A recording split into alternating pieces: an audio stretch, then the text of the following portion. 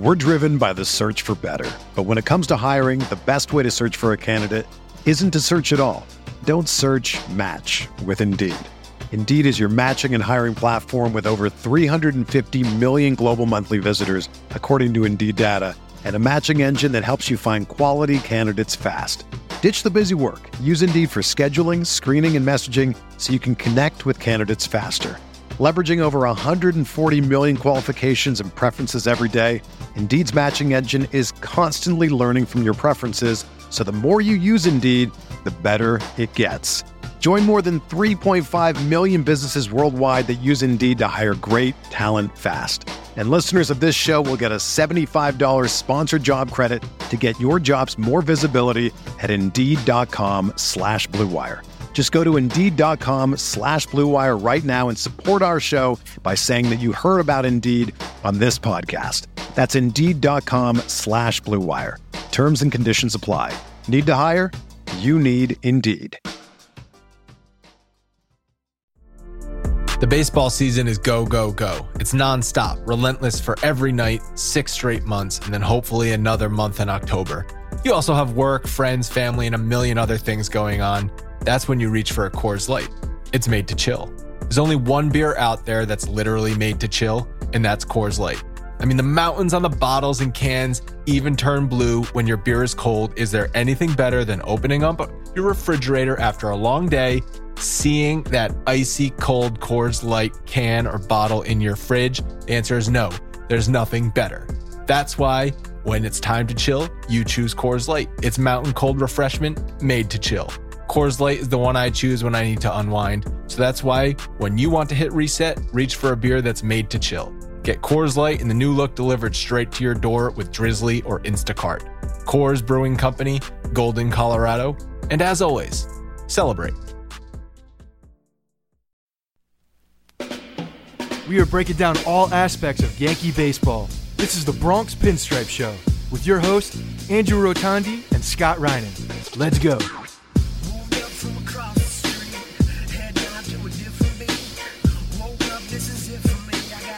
What's up, everyone? Welcome to the Bronx Pinstripe Show, episode 298. This is the episode about nothing, Scott. It's kind of like Seinfeld, the show about nothing. This is the Yankees podcast about nothing, since there is nothing happening in the world of baseball. Pretty much if the month of February is pretty damn dry usually. End of January, beginning to the middle of February. But we actually get to see baseball this month, so that's what's keeping me me going. We get to see the players, like the smell of the grass and grown men throwing baseballs back and forth. Yeah. And that's the real baseball doesn't start really till March. No, I live for the throwing the back and forth. We get to see a lot more warm videos. We all get very excited and we anticipate what's coming.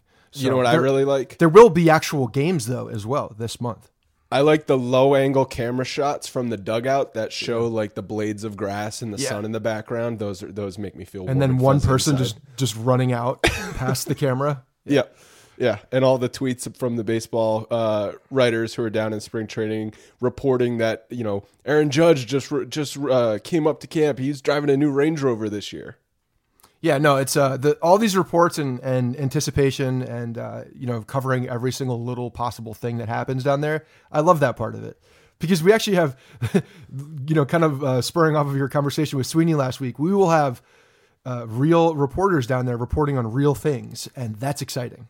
Yeah, but don't you feel like this year, especially since the two biggest free agents plus some other big guys that are still out there, that's kind of just hanging a cloud over everything? Because the conversation last year was, all the feels about spring training, but it was also, hey, JD Martinez is still free agent. He didn't sign until after pitchers and catchers reported last year. Yeah. I don't know. I'm really focused on what we have going on in this team, and I'm excited this year for the opportunity that this Yankees team is going to be a much better team. So I know that there's a lot of unknown with some of these free agents that are still hanging out there. I just don't know really how much that affects with the Yankees right now. So yeah, that's why I'm okay where we are. Roster for the Yankees seems pretty much set, and that's why there's still news to happen, but I'm not quite sure how it's going to affect the Yankees or if it's even going to affect the Yankees.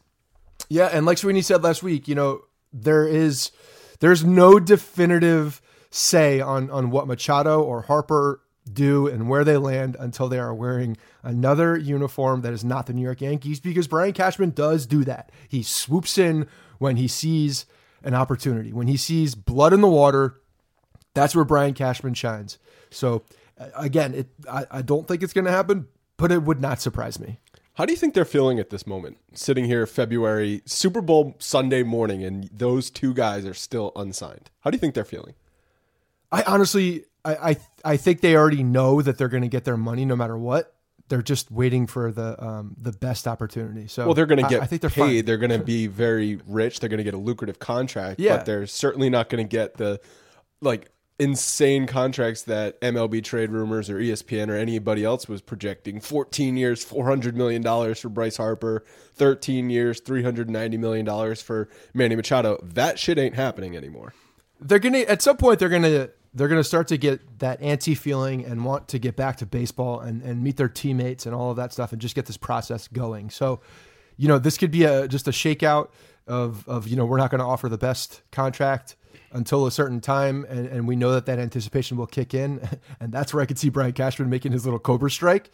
But these guys are definitely getting antsy for it. There's no doubt. Like I feel like you hear interviews all over the time. I was listening to CC on R2C2, and he was talking about this time of the year. They just it's a long season, but they get antsy. They get antsy to get back into baseball because they do it for such a long period of time. Then it becomes a void almost, and that camaraderie and being back with the guys and the fact that you get to go down to a warm weathered place every spring, so I think the anticipation of the players is building up, and maybe that'll move this thing along. But at the end of the day, they're getting paid. I mean, Bryce could have taken that 10-year, $300 million deal back in September. You think he goes back he to would the have been Nationals very happy and say, "Hey, is that still on the table?" And if I were the Nationals, I'd be like, "Yeah, it's still on the table, but now it's $250 million." Yeah, exactly. No, I mean, it wouldn't surprise. It still wouldn't surprise me if he went to the Nationals. Like I still think that's the most obvious place. If I were placing a bet on where he's going to sign, I actually would say the Nationals. Yeah, I mean, it makes a lot of sense. Look, I mean, the guy has been there for his entire career. He kind of grew up with the Nationals. He's the guy.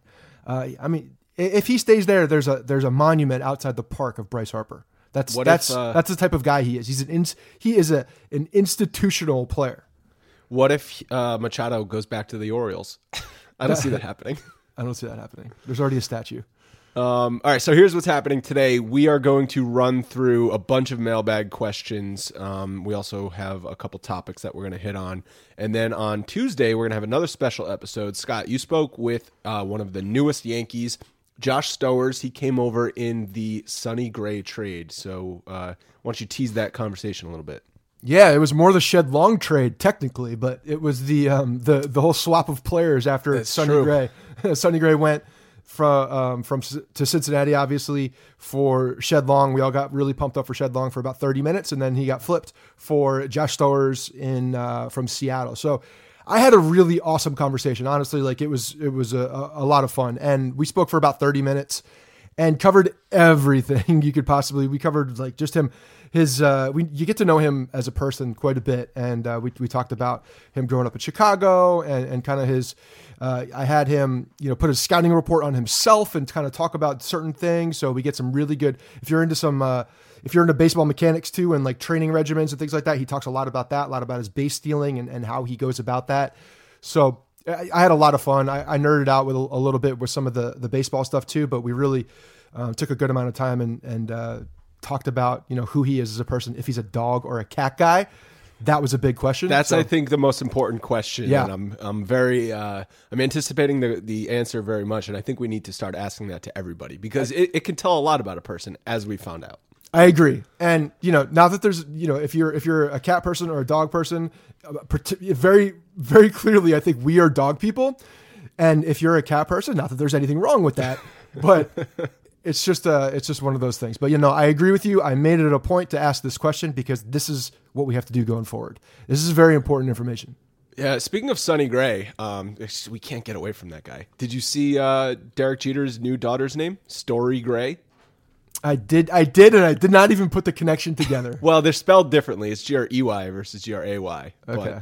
But the initial Story, Sonny, I'm just wondering. I'm wondering what's going on there. Yeah. I don't know. Congratulations to Derek. I'm not even making that association. Did you even know that? I knew they had that first child because she was pregnant back when they retired Jeter's number. Yeah. But I kind of just forgot, and then the headline came: Jeter and Hannah and Derek have a second daughter. I'm like, a second daughter? When the hell did they have their first daughter?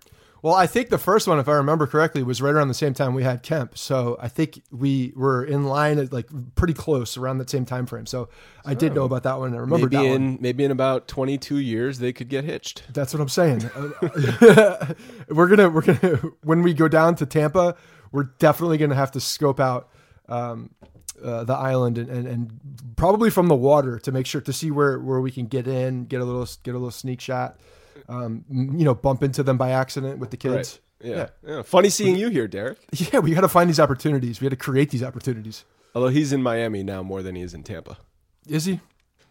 I think so. Maybe. Yeah, who knows? Him and Neil Walker are both in Miami now. That's right. Lots of Yankee ties down there in Miami. Congratulations to Neil Walker. So we put up a couple more tickets for the spring training event on March 16th. Are they still available? Yeah, no. So they're not available. They're fake tickets that went up online, basically, because they're already accounted for. They were just the tickets for people to go out there and get them. So we are totally sold out. We're over. We had 50 originally.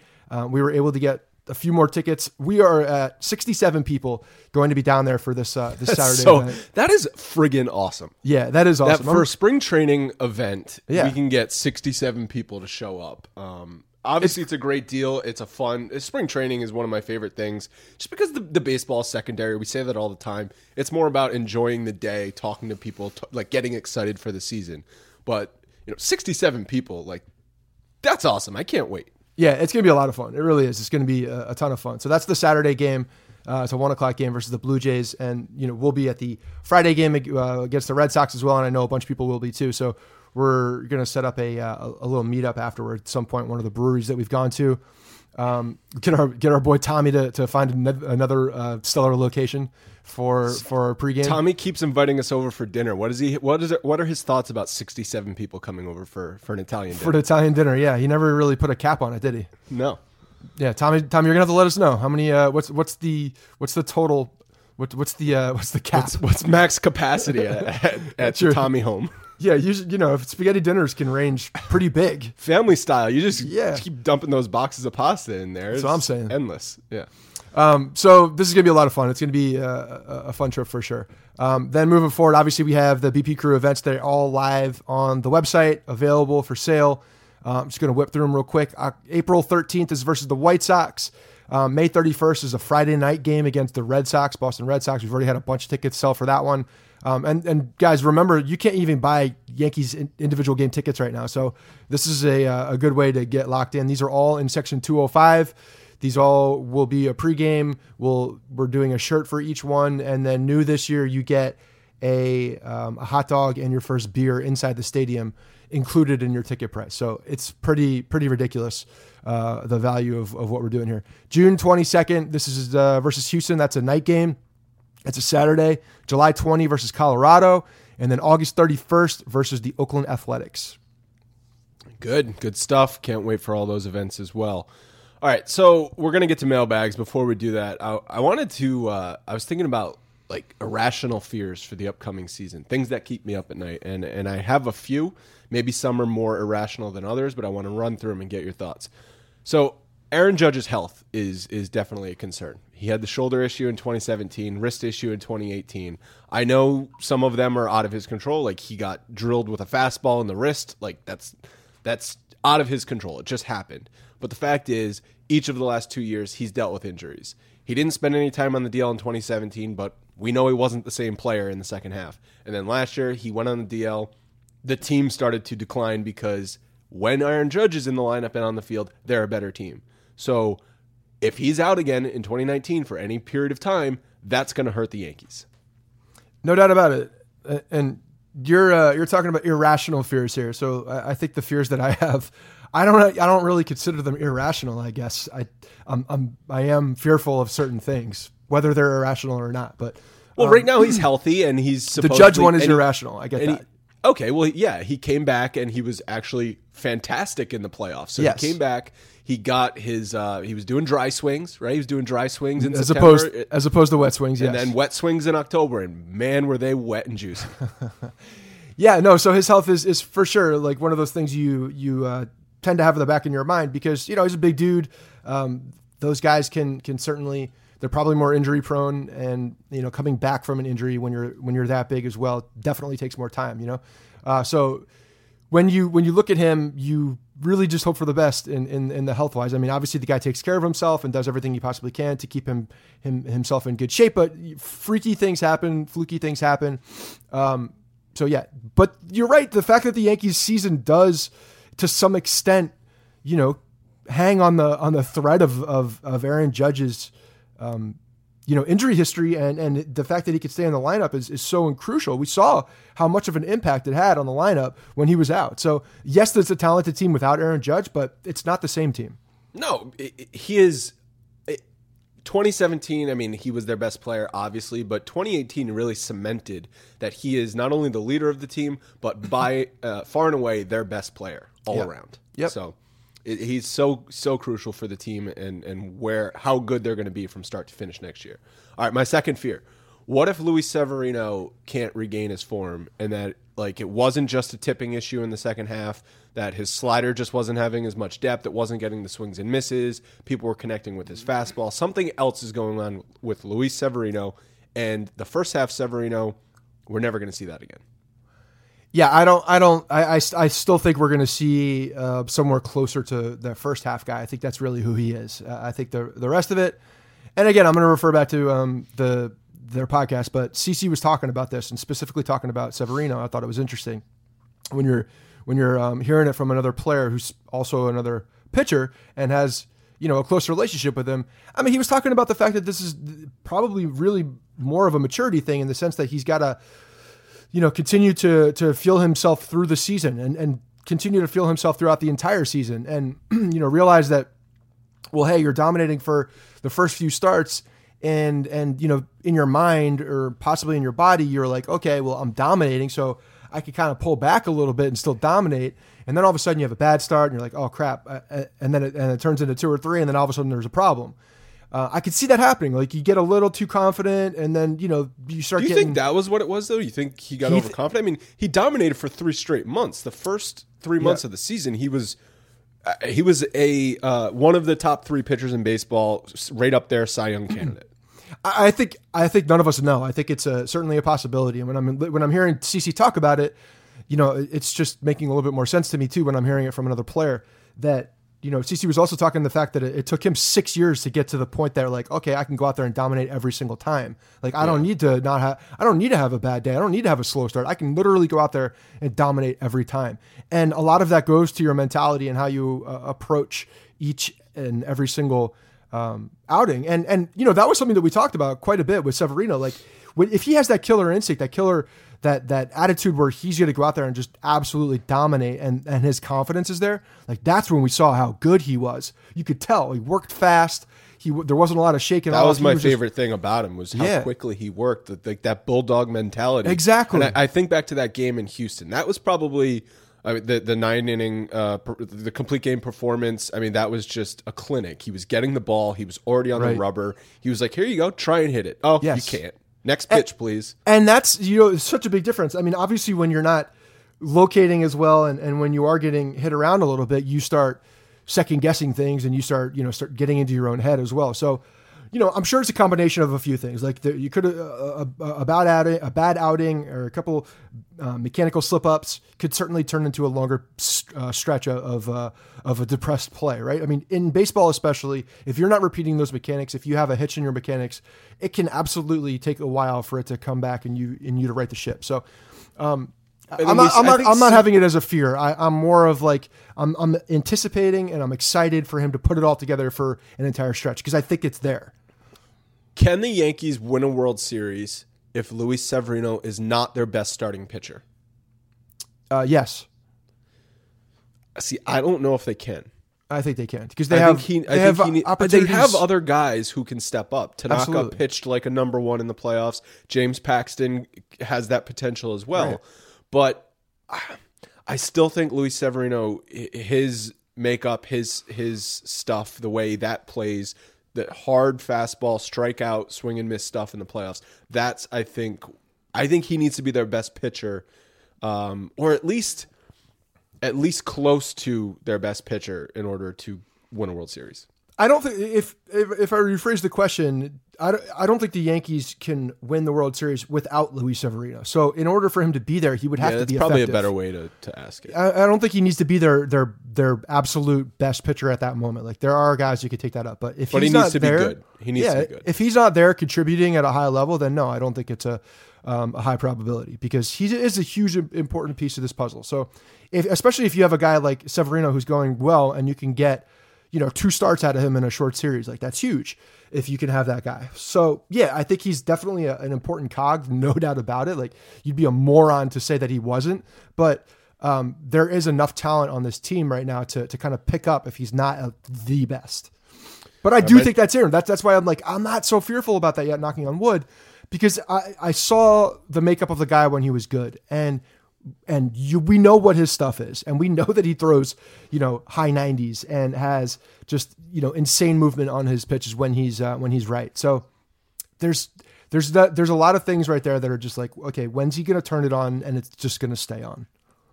My next fear is that Gary Sanchez still can't block balls in the dirt, and then the Austin Romine truthers come out in full force, and Romine has another good 10-game stretch where he hits 325 and everyone thinks that Austin Romine is better than Gary Sanchez. Yeah, I call them Romine truthers, or maybe Austin Romanites.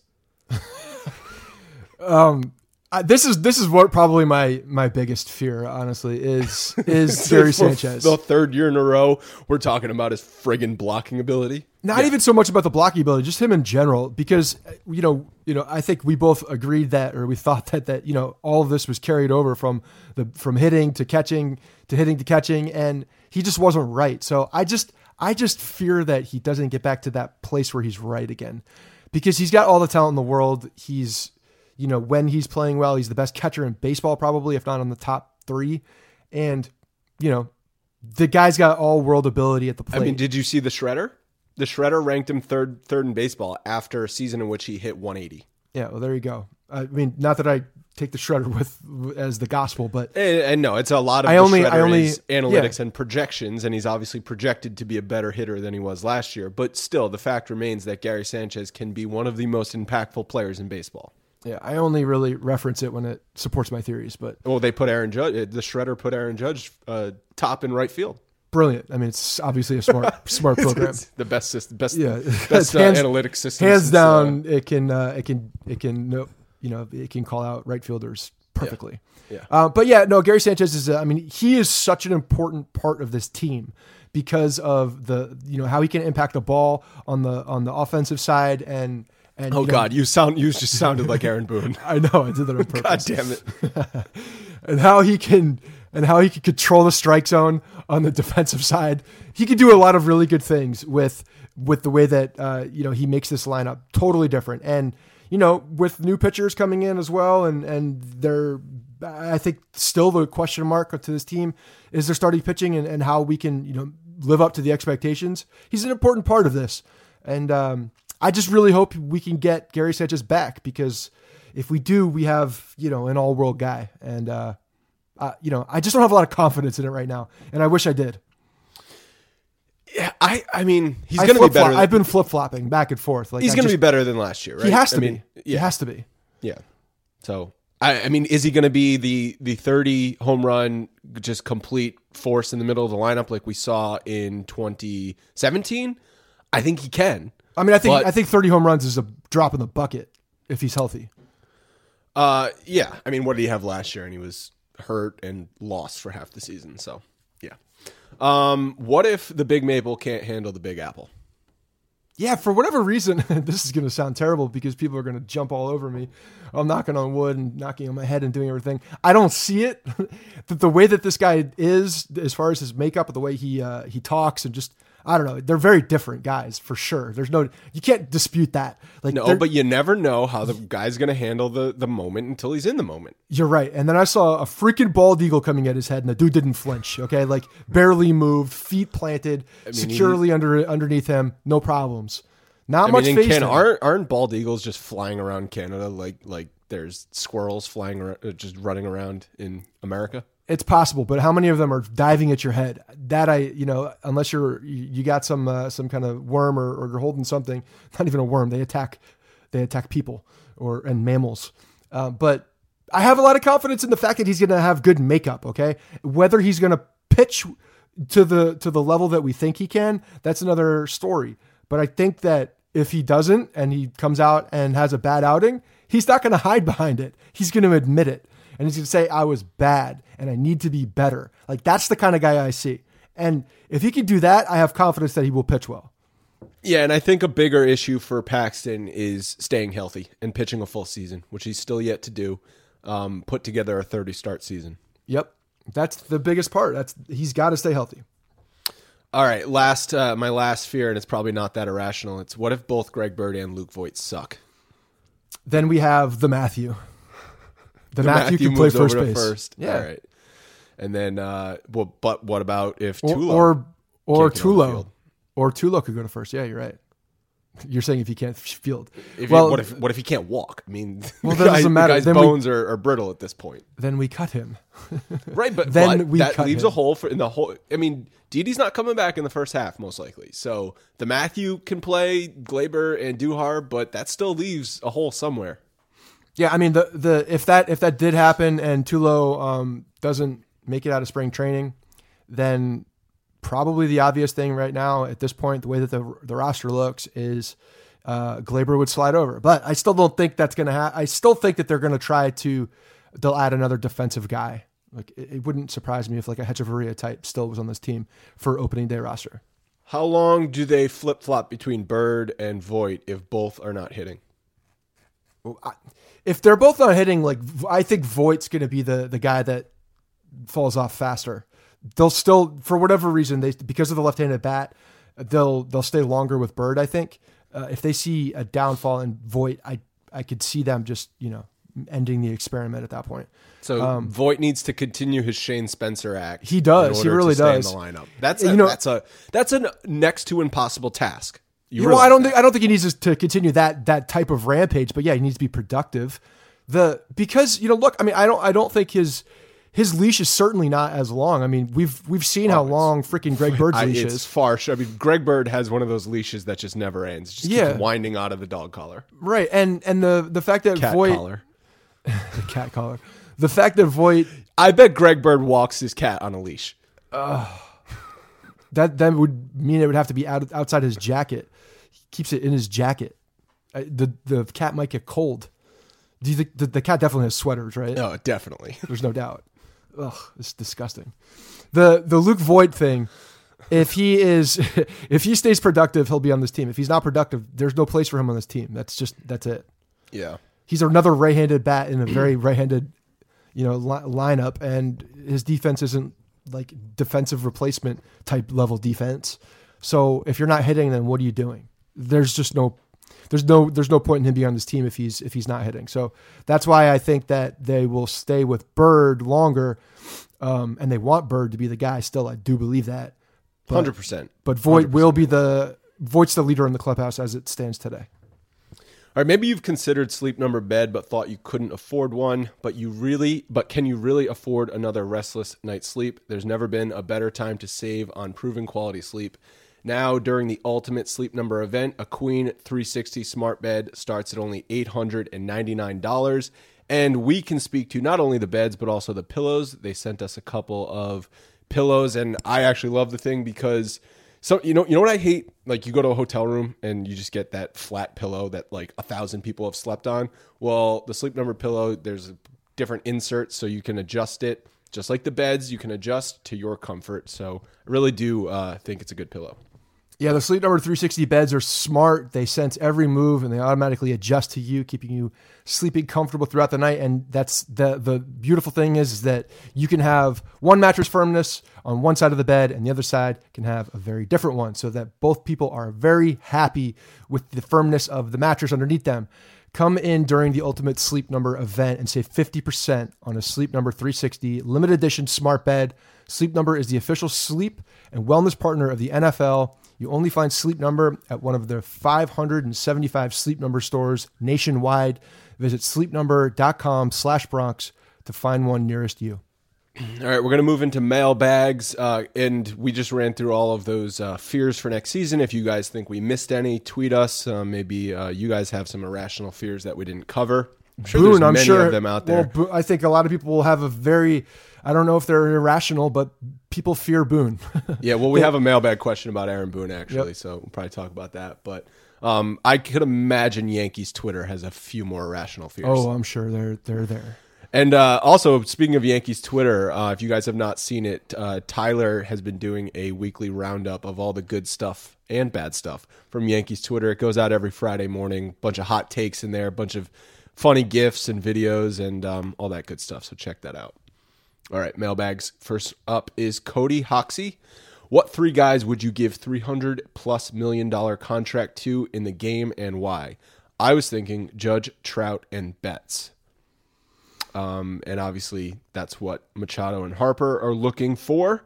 Maybe it's not out there for them. I think if you're not going to be giving it to Harper and Machado, you're probably not going to be giving it to many guys. Maybe Machado and Harper aren't as good as Mookie Betts or Aaron Judge right now, but they're 26 years old and in the prime of their career. So I think for me, there needs to be a contingency on this question because it depends on the term of the contract. If we're talking about $300 million for 10 years, then it's a different story, I think, than even $300 million for 6 to 7 years. Like if I'm a team, you'll go up in AAV to. If I'm a team, I'd rather go up. I'd rather go higher on the AAV exactly than and lower on the years. Possibly build in with some options, team options that are a little bit more friendly. But that screws you in the luxury tax because the luxury tax is just years divided by money. You're right. So, I mean, if you're a team that doesn't want to go up to the max penalty for the luxury tax, then paying a guy $40 million for a season is really going to hurt you. It is, but at the same time, how does it feel when you have your 7 to 10 years of a very ineffective player? Ask the Seattle Mariners about Robinson Cano, or the Angels about Albert Pujols, or the Yankees about Jacoby Ellsbury and /A-Rod. There's a lot of bad examples of these contracts going towards the end of their terms, and you have a player that's not remotely close to productive or helping the team out. So yes, there are sacrifices in both ways. But for me, if I'm on the owner side, if I'm on the GM side, I would rather give more money for less years and try to get as much impact in those years as possible. So that being said, yeah, I think Betts and Trout are two of the number one guys that I would give that to. I mean, Trout's almost in a class of his own. If Trout was a free agent right now, I think he would have already been signed, and I really do think he would have gotten $400 million. I don't know about that, but I think he would have been signed already. I don't think they would have. He's just such a shoo-in, it seems like. He's never had a bad year. I mean, Harper, you can make the argument he had the MVP season, and then the next season he didn't follow it up. He had a 1-WAR season. He went from a 10-WAR season to a 1-WAR season. Every friggin' year, Mike Trout's posting 9-10 WAR a season. He's the most consistent baseball player there is.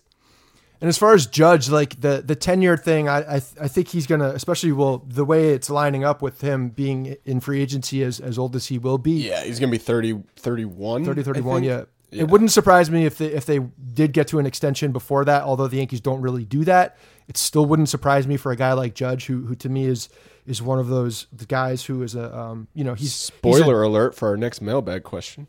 Yeah, sorry, he's a decade. He's just one of those Yankees that they need to be part of this team forever. Yeah. He's just one of those guys. But at the same time, 10 years for a guy that big is playing with fire.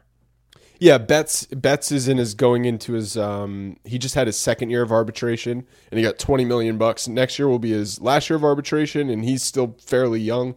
So I could see him A lot is going to depend on what Machado and Harper sign for. I think that'll be a good estimate for what Betts signs for. Yeah, I mean, but and Betts he's obviously proving to be one of the best players in baseball, and he's getting more consistent. It seems like, unfortunately for us, I think that having a guy like JD Martinez hitting around him definitely helps a lot too. But he's definitely one of the guys that's going to be more deserving. Because the consistency to me is very important. You need to see that consistency.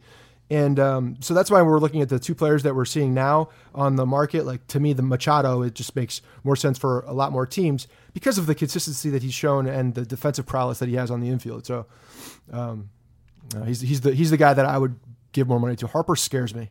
Yeah, I'm only giving that much money to guys who are still in their 20s. And literally the only names I could think of are Bregman and Jose Ramirez. And I don't think I would even give them that much money, but those are the only other two guys that I could even come up with for this conversation. Right. There's not a lot. That's the end of the day. And you know, again, I'm referring back to the conversation you had with Sweeney last week, but there are some, it's an interesting conversation when you start looking back at what the contracts were when A-Rod signed his last deal and where they are today. And a lot of people say, well, baseball is growing. Why are the contracts not growing as well? Well, I think that we're such an outlier and there was such an inflation at that point that it's hard to look at that contract and say that that's a precedent that needs to be, you know, continued on, because it was such a bloated contract and there were so many of them being handed out that at some point these owners are going to look back and say, well, that was bad business. And yeah, we're making more money, but why would we go back to a contract that was bad business in the first place? Why would we not get smarter? And even though they were making more money then, or we saw the, what was it, $295 million? Was that his deal? Why are we going to pay for A-Rod? That? Why are we going to pay the that? second deal? You're talking about the Yankees contract. Yeah. Yes. So why are we going to pay something like that when we realize that, you know, the back end of that is not good for business? Well, so, I mean, I also, don't know. There's a market correction that's happening, I think. I mean, that's clearly what's happening. I also think that when A-Rod was signing those contracts, basically from the 2000s to up until like 2012, 2013, when Cano got his 10-year deal, there was a precedent for players actually playing well through their 30s. That precedent is pretty much gone. I think that left with steroids, but it also just, it's not, a 38-year-old player is not as good as a 22-year-old player. It's just the facts of the matter. It's just reality. So, like you said, it's bad business to pay a guy $28 million when he's 38 when you could pay a guy $700,000 when he's 22. There you go. All right, the next question is from Austin Jones talking about Aaron Judge. So we saw last year that Aaron Judge was our best player. The Yankees looked so flat when Judge went out. Even when he came into the game late just to play defense, our crowd and team just got so much more energy. With all that said, when do you think we will see an extension and for how much? Also, can we just call him the captain of the Yankees already? So you kind of talked about it already, but that's why in my offseason GM plans, from when you remember from a couple months ago, I want to pay Judge sooner rather than later because I want him to be a Yankee for life, and I don't want to have to deal with, do they pay him when he's 39 or do they not pay him when he's 39? Because you know it's going to be an issue when he's a free agent. So 29. Why not do it now? Yeah. Because it's just too far away, I think, for him. I don't think he would do it. That's the biggest thing. That's why I was kind of balking at that. And if you're looking at what the Yankees do, when did they negotiate with Jeter? It was the year before he became a free agent, right? That's when they signed it? I think it was the year before he was actually on the market. Referring again back to the Sweeney last episode, he mentioned the Yankees took both Rivera and Jeter to their last year of arbitration before they extended them. Right. And so we're looking at that and what the Yankees do. That to me will probably be pretty close to what we see with him. I mean, I think they will extend him early. They won't let it get to free agency because I think it's good on both sides for that to get done. Like, Judge wants to be a Yankee for the rest of his career. Like, it makes a lot of sense for him to do that too. So I do see that happening. They extended Cano. Yeah, I don't think it's going to be. I don't think it's going to play out as a big problem, honestly. I think the fact that we're not seeing a lot of these big contracts now Also because the Yankees know damn well that they have to pay some of these guys that are coming up soon. And maybe that is sooner than later to lock them up and to say, okay, you're going to be a Yankee for the rest of your career, and we're going to lock that up. So maybe they do it before, they did approach the contract situations with Rivera and Jeter. Maybe that's something they get ahead of. But I do think that that's very much into play and why they are doing what they're doing currently with their roster and their salary. I think it absolutely has a lot to do with it. And also for the captain thing, Derek Jeter won 4 World Series and played in the league for, what was it, 7 years before he was named captain? Yeah. He was named captain in, when was he, 2002 or 2003? It's not taken lightly. It's not taken lightly. It's not something that they give out just because we think it's something that they should be giving out. Right. And he can, and Aaron Judge can still be the leader of the Yankees without being the captain of the Yankees. And I think that's what he is. Right. Well, if you talk to them, their captain is Brett Gardner still. So that's the guy that they've all in the clubhouse anointed as but their that's guy. what we heard with Paul O'Neill in the 90s. He was their emotional leader, and David Cohn was an emotional leader. Like all of those, they had all those. Posada, emotional leader. Like, yes, you have many players in the clubhouse who do different things, but if there's one guy, it's Aaron Judge. No, I agree, but I think when you have to have a complete changing of the guard for that even to be consideration as well. So you're saying like Gardner needs to be off no longer be on the roster. For sure. Sabathia maybe. I mean, they never give it to a pitcher. It's always a player, a position player. But I don't think it's not something that they're in a rush to do either. It's certainly not something. And you got to. And the other thing is, it may not happen unless you win a championship. You got to win. If you win, also have to sign him to a long-term contract before you give him the captaincy. Yes. Because you can't name him captain and have lose him him walk to free agency. Yeah, that would be embarrassing. That would be a black mark. We're looking at like 2022 if it's even going to happen. Yeah, so it's gonna be a little while, but we got to win some game. We got to win some a championship or two here. At least one championship before that even happens. Is a prerequisite, no doubt. All right, for at least today. Next question is from William O'Neill. He on Twitter at William F. O'Neill. The Yankees address starting pitching. The bullpen is strong and the infield is solid. With Gardy likely on his last season, Frazier a question mark, and Stanton a probable DH. Why aren't the Yankees after Harper? Hashtag another Harper question. William, you're not the only one asking Harper questions. Yeah, so I don't think they're going to go with the term. That's it. I don't know how much more I could say on this. I think the fact that he's been inconsistent, he's got injury history. Like, why are they going to give him a 10-year deal? I don't get that. They're not going to. So I think if they gave an outfielder a 10-year deal, and that was when they already did that. Yes, traded for Stanton. Right.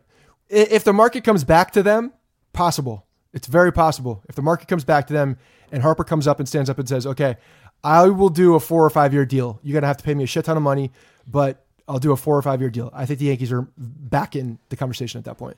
And if we're talking 8 to 10 years, ain't happening. I've been practicing my first base scoop, and I've been taking grounders, and I'm ready to go, Cash.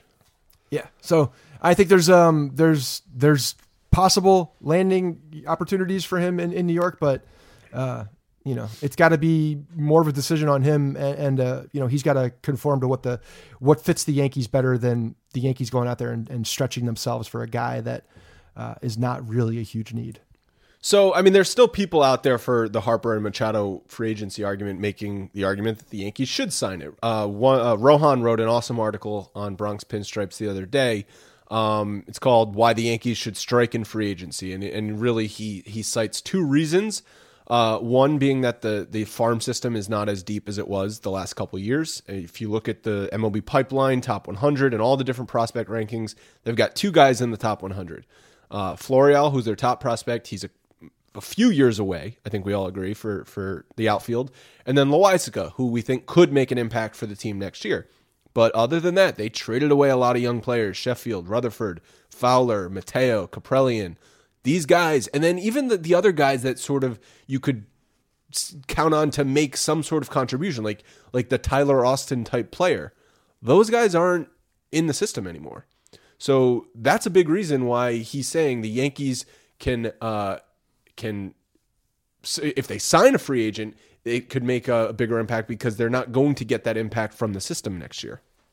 Right. I mean, I understand the premise behind everything and talking about the win curve and that the Yankees are most likely at the top of their win curve as well. When you're looking at the system, like it definitely makes a ton of sense that they're not, at the top any longer with the depth of their system. But they have so many of these guys now that are on the team and that were rookies last year or didn't even play. I mean, you're looking at Gleyber, Andujar, both rookies last year, both had impact years. You have a guy like Clint Frazier who hasn't had a full year, unfortunate for the concussion injury, and so he's still a guy that you can hopefully count on to come and make an impact that really hasn't made an impact yet. So you're still seeing guys, I think, that are not in these rankings and not in the minor leagues, but still are really at the beginning of their impact years.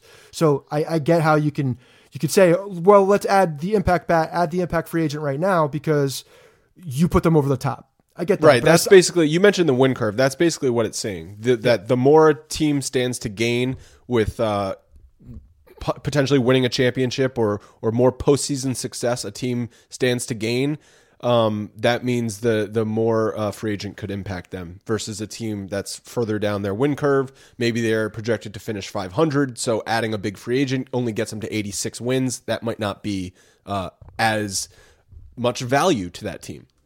The only thing with that too, though, is you're also adding a player like talking about Machado specifically. Let's say he were to come and he was the third. He would be the third baseman, right? Didi's back. He's the third baseman. Then you're basically subtracting one of your guys that got you to that point as well. So there is a subtraction with the addition, and at that point, yes, he's a better player. There's no doubt about it. But when you're talking about the win curve and you're adding a Machado to put you over the top, but you're also subtracting a guy like Andujar, because most likely if one of them is on the team, the other one is not. Right, but you wouldn't just be tossing them away. You'd be probably trading them for an asset. That's fair for sure. But there's also a consideration of like what got you to the top of that win curve, but now you're also getting rid of a guy. I don't know. There's other considerations for that, I think. And when you're talking about the fact that he's in the beginning of his career, that Gleyber's in the beginning of his career, that potentially Clint Frazier is, hasn't even really started his career, you're still seeing guys that are going to make more of an impact moving forward than what we saw even last year. Because I do think Gleyber will be better this year. I think I think we both agree that there was some health concerns in the second half. Andujar, we're hoping can find more consistency on the defensive side, but can build on his offensive side. There's and then Frazier's a real wild card. We don't know what we're going to get from him. I mean, he could be absolutely an impact player, or he could not perform to the level that we expect or want, or unfortunately could these concussion symptoms could linger on as well. I mean, we don't know until we see how he does. So I still think there's a lot of upside with the way that this team is constructed. Today. Maybe left field should be a not so irrational fear for 2019. Yeah, I mean, I agree. It's definitely going to be one of the bigger question marks. But again, I encourage you to check out the article. Many people are making the point that the Yankees are in a position they should sign one of those two guys. A lot of people are saying they should sign both, but it's an analytical way to sort of drive home a lot of the points that a lot of people are making. So I found it interesting. Bodie at BBBurn27 on Twitter. I butchered that. Who is going to be the shortstop on opening day? Because I might jump off the GW bridge if it's too low. Here's what I don't get about this. This is okay. I get everybody's like, oh, too low, not the same guy. Like, quit calling him too low. It's not too low. It's just Troy Tulowitzki. It's like this. Okay, if he is healthy and is the shortstop on opening day, if he's the shortstop on opening day, that means he's healthy. So why is that a bad thing if he's healthy? Like, if he could be a very good player if he's healthy. If he is actually healthy, which is the biggest thing that everybody's looking at, you have a healthy guy. Why would you not want that? Everybody should want that. Everybody should want a healthy Troy Tulowitzki, because a healthy Troy Tulowitzki is very possibly a damn good player. Like, I get the fact that nobody expects him to be healthy, but if we're talking about opening day and he's there, that means he's healthy. It's because we've been down this road before. But we've been down this road with these with these over the hill Yankees who were good 6 years ago that are just a name at this point. And it's kind of frustrating to have to watch them send out another flyer on Troy Tulowitzki. And I get what you're saying. If he's playing, that means he's healthy, obviously, because they spent league minimum on him. If he can't field his position and he can't produce offensively, they're going to cut him, and I get that. But what if there's a chance that he's just adequate, and it's like, well, he's okay enough, and he's a name, so he's going to get the nod because he's Troy Tulowitzki and he's fine, he's average. But that's what we're going to get for anybody playing at shortstop. That we're not going to go out and get it. There's not going to be an impact guy that's going to be the starting shortstop for. Well, I think a lot of people right now would say that they want the starting infield to be Glaber at short, LeMahieu at second. At least and that's still a very good possibility. That's probably your best infield as it stands right now on paper. I mean, that's a very good possibility, though. That's the thing. Like that would be, if we're talking about a possible second scenario on the Yankees as we stand today with the roster that is today. That's the first scenario. That's the first scenario. I don't think so. I think the first scenario is they want Troy Tulowitzki to be there and they want Glaber to stay at short or second. I think the Yankees want Glaber to stay at second. LeMahieu plays first, third, and second when he floats once a week, maybe. Yeah, he floats. I think ultimately they want him to float. Okay. And so because if Tulowitzki's healthy and, if he's not the same offensive player, if he's healthy and can play defense, he's a damn good defender. And but you also realize that's what they would keep want him anyway. healthy. To keep him healthy, you're probably not going to be able to play him 6 days a week. I don't know. All I know is that if he's there on opening day, he's healthy. And if he's there opening day and healthy, I got no problem with him being there. He could be a very good player if he's healthy. The reason he has been a disappointment for the past years is because of his health. So if we're staring at a guy who's on two legs, able to move around with no issues, the heels are not problems. We're seeing this guy, go around, make all the defensive plays, adequate with the bat. That's what we would get anyway with a defensive replacement. So maybe, Bodie, don't jump off the GW bridge. Just tweet some angry thoughts. Maybe just do that. I mean, the thing about it, like, to me, it's a failsafe. It's like we're good either way, right? Because if he's not healthy, he's not on the team. If he is healthy, he's probably making an impact. So I don't see the downside in this. Maybe the downside is that people are like, oh, he's healthy on day one, and then day three he's hurt, and now what? Yeah, I mean, okay. Yes, that you hit it on nail on the head. It's that they leave spring training counting on him, and then 2 weeks later he has heel issues again and he can't walk. Okay, I see that. Then the Yankees, and I'm sure this will happen, they need to have a rock solid contingency plan. That has to be there. It has to be in place. But I don't think they can rely on it. You're then wasting a roster spot on somebody who at any moment could just break again. But again, I have also said that if we're getting a defensive replacement like a Hechavarria type, we have that guy in the system. If we're not talking about offense, and we don't care as much about the offense, but we need a guy to lock down shortstop, to be a defensive shortstop and lock down that position until DD's back. And whatever offense we get. And because that's probably going to be the case if we went on the free agent market right now and picked up a defensive guy, right? Then we have that guy. And his name is Tyler Wade. Yeah. No, so Tyler Wade last year was Ben Zobrist 2.0. Now he's Hechavarria 2.0.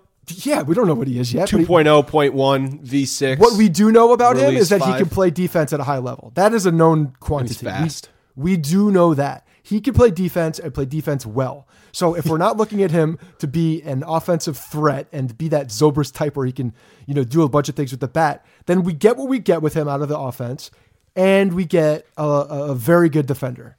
It's just unfortunate. I just see that as that's a possible good contingency plan if we're looking for defense. If we're looking for run prevention, I'll speak in terms of today. Run prevention, Tyler Wade, shortstop, good contingency plan. It's really unfortunate that in the majors, Wade has looked like he won a raffle to get an at-bat. Well, it's like they picked him out of the stands. They picked him out of the bleachers. He's 4 beers deep. Hey, here, kid, here's a stick. Go swing it. Look, again, we're not gonna look for offense out of that position. We can't, not right now. I don't think it's a reality. If we're all looking at an impact bat to be our starting shortstop on day one in waiting for Didi, you're either you're banking on them signing Machado because that would probably be the only reason for that to happen, or your expectations are way out of whack. Because what's the reality for shortstop before Didi gets back? The reality is a defensive guy who can lock it down. And honestly, the Yankees need that. They do need a defensive guy out there. With the troubles that Andujar has had at third base, and Glaber had at second. Well, short. No, but having them both in their positions that we think they will start, you need to have a defender that is going to be, carrying the load at shortstop. You need a plus defender at shortstop with those in between those two guys. So if Tulowitzki can't move around, then he can't be your shortstop. If he can move around, he's a good defensive shortstop. I think if you're iffy on Tulowitzki in spring training, you just say, this isn't working, we're moving on. We can't take the risk. I'm fine with that. Fine with that. All right. Larry Alexander says lots of people were quick to blame Boone for last year, but I think he did okay with 100 wins. Question is, can anyone go all the way with the front office totally committed to metrics while ignoring the gut? Do the metrics honestly tell you today is hot and humid and CeCe had BOGO burritos last night, or Bird is afraid of losing his chance now that he's afraid to swing? That kind of stuff. The idea of CeCe having some burritos and then just sweating out there in the July heat is quite the visual. I mean, that's when he's at his best, isn't it? I have a lot of confidence in CeCe after some BOGO burritos. But I think he's off the BOGO burritos and all of the breakfast cereals now that he had a heart procedure. Potentially, maybe just scaling it back. I mean, who knows? There's you gotta have the things you like still, but there's probably a scale back. And in season, I think he does eat more of kind of whatever he wants. But we know how he plays at a certain weight and how he hadn't played at another weight. I just got a lot of confidence in CeCe at this point, knowing himself and knowing himself well. That's what I have confidence in. As far as Boone, the metrics are not going away. As far as Boone, I have the metrics are not going away, but at the same time, I think we're going to see a guy that's feeling his way through the position one as a manager and knowing his players. And I think he got a lot more information on his players last year, and I think we're going to see him continue to grow. But yes, he will rely on metrics. But I do think that we're going to see more of the him reacting to what he sees and how he knows his players. Like, that's going to be a work in progress. All right, Chris Orsi says, do you guys feel that baseball has undervalued switch hitting? Jorge and Bernie were prime examples of how important they were in turning a lineup over. Even Tex had a huge impact because he could switch. We didn't have to platoon first base. Can Hicks have the same impact, and does it help his case for a new contract? Well, I'll say this about Hicks. I was looking through like the best switch hitters in baseball, and Aaron Hicks is most certainly on that list. He is one of the best switch hitters in baseball, along with Jose Ramirez, Francisco Lindor, Marwin Gonzalez, Ozzie Albies, maybe Jed Lowry. Like those are the switch hitters in baseball.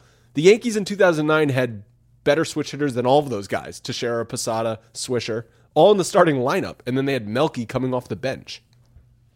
Yeah, it's pretty crazy how it's changed. I mean, we're seeing, like you said, we're seeing a lot less switch hitters in the game, period. And I think that does go to a lot more of these guys specializing in what they do. And they're not switch hitting from an early point at this point. So when we're looking at the amount of switchers, the impact that he can have, I mean, yeah, he's a big impact for sure, because one, he's really the only left-handed guy at this point until Didi is out or until Didi is back. But the fact that, we have no idea what to expect at first base, he's a huge impact. And I think that he's extremely valuable. And I think the Yankees should extend crazy, Hicks. Isn't it? It's pretty scary that most likely what the starting lineup is going to be, what we think it's going to be, Aaron Hicks is the only left-handed hitter. Yeah, as of right now, for sure. It's crazy. It's a Gardner, very different game offensively. What do you mean? I mean, then what we're talking about when we're looking back at the Teixeira, Posada, Swisher, and Melky, the 2009 team, the 2009 baseball offensive landscape. I mean, that was maybe the most balanced lineup the Yankees have ever had. But the game itself had more switch hitters. We're looking at now, there's just not as many. Why do you think that is? I think it's a lot of a development. I think they're specializing early. I don't think there are very, very many kids learning from both sides.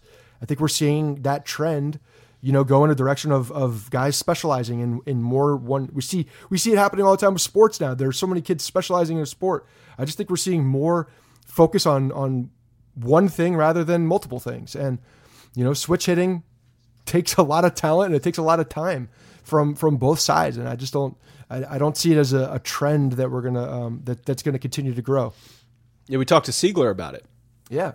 And it'll be interesting to see how he progresses through the minors switch hitting. You know, maybe there's a lot of instances where guys are drafted as switch hitters, and then at some point through the minors, they just start to focus on one thing because, let's face it, it's hard. It's hard to do both.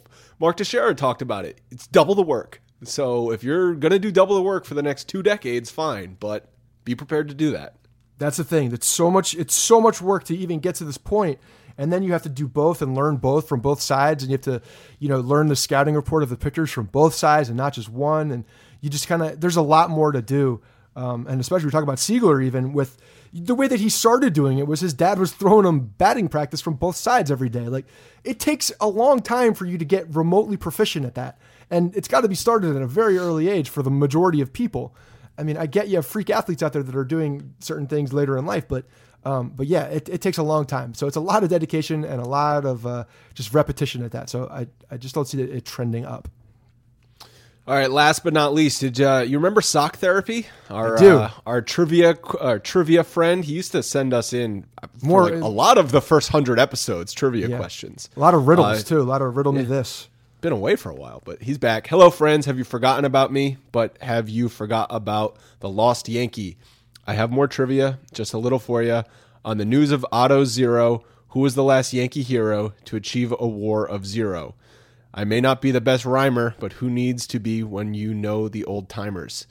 He says, must have qualified plate appearances. I'm talking about the last Yankee batter to play a full season and achieve a WAR of exactly 0. And we both saw the answer. So let's not even guess and tell the listeners that it's Robinson Cano in 2008. According to Fangraphs, he had a WAR of 0. But if you look at his baseball reference WAR, it was 0.2. But I was actually kind of shocked it was Cano because you think about it, and Cano basically since 2005 when he came up was just mashing the ball. But he did have a down year in 2008 for whatever reason. For whatever reason. For whatever reason. For whatever reason. Sock, appreciate you coming back. First of all, with the rhymes. The answer, put a couple spaces in between it. I read it too fast. One, I wasn't expecting one from you. Again, we haven't seen him in like a year and a half. So my eyes are trained to go to the next line, and I saw it too fast. I was a little mad that I couldn't guess. But it's surprising when you look back and you think that Cano is the last guy to come out there and produce a WAR of exactly 0. But it's also with Cano, it's hard. It was hard for him to produce only a 0 WAR because he was always a plus defender. So even if he wasn't hitting, he was always contributing because he was a very good defensive player. Yeah, no, it's definitely one I don't think anybody would guess. It would be I'd be extremely impressed if anybody guessed that. Yeah. And yeah, keep the trivia coming. It's a lot of fun to see the answers after we read it, but pretend like I was going to guess Robinson Cano 2008 anyway. All right, I never would have in a million years guessed that. That's going to do it for us. Another awesome set of mailbag questions. Appreciate you guys doing it. Submit them at bronxpinstripes.com/podcast and look out for the tweets and the Facebook posts for the calls for mailbag. They usually go out later in the week, Thursday, Friday. Also take a minute to rate and review us. 5 stars in iTunes. You know the deal. We say it every friggin' episode, but just go and do it already. And tomorrow, Tuesday, will be Scott's conversation with Josh Stowers. Scott, any last words? You want to make a Super Bowl prediction? Jesus. Yeah, I'm going to make a prediction just because I pray to God the Rams win. That's it. I just don't care anymore. I'm over it. Man. I don't give a shit. Yeah, I'm sick of seeing it. The whole fact that they're playing the card that they're underdogs is so unbelievably ridiculous. Tom Brady's weird for kissing his son on the lips for as old as he is. I don't like that. It makes me feel very uncomfortable, and he's just a weirdo. So I hope he loses in the Super Bowl. Well, congratulations on Kevin Mawae, Hall of Fame. Kevin Mawae. Mawae. Yes. Hall of Fame center of the New York Jets. Yeah. Yeah. Thanks. Yeah. When's the who's the other center after him? You're talking about Mangold. Mangold. He's going to make the Hall of Fame, right? He was there for like 2 decades, seemed like. Yeah, I could see most likely he will. I mean, he was a rock for a long time on those teams, so he's a hell of a player. He was your best player for like 10 years. Yeah, he was a good player. That was when we drafted. It was tough when your center is your best player. Well, DeBrickashaw was up there too. He played really well, and That's why Mark Sanchez was an adequate, quarterback for a couple years under the Rex Ryan regime. He actually was shown some uprightness until he ran into some ass. That's been the downfall of many men. That's true. All right, that's going to do it for us. Again, Tuesday's episode, check it out, and you guys already know my Super Bowl prediction. We'll talk to you later. Hey guys, thanks for listening to the Bronx Pinstripe Show. Make sure you find us on iTunes and subscribe so you can get all new episodes directly onto your phone. If you do like the show, we'd love for you to take a minute and give us a 5-star rating and review in iTunes. It really helps us out and allows us to create more shows. We're on Twitter at Bronx Pinstripes and the same on Facebook. You can always find us there talking Yankee baseball. Thanks again, guys, for your support. Really appreciate it, and go Yankees.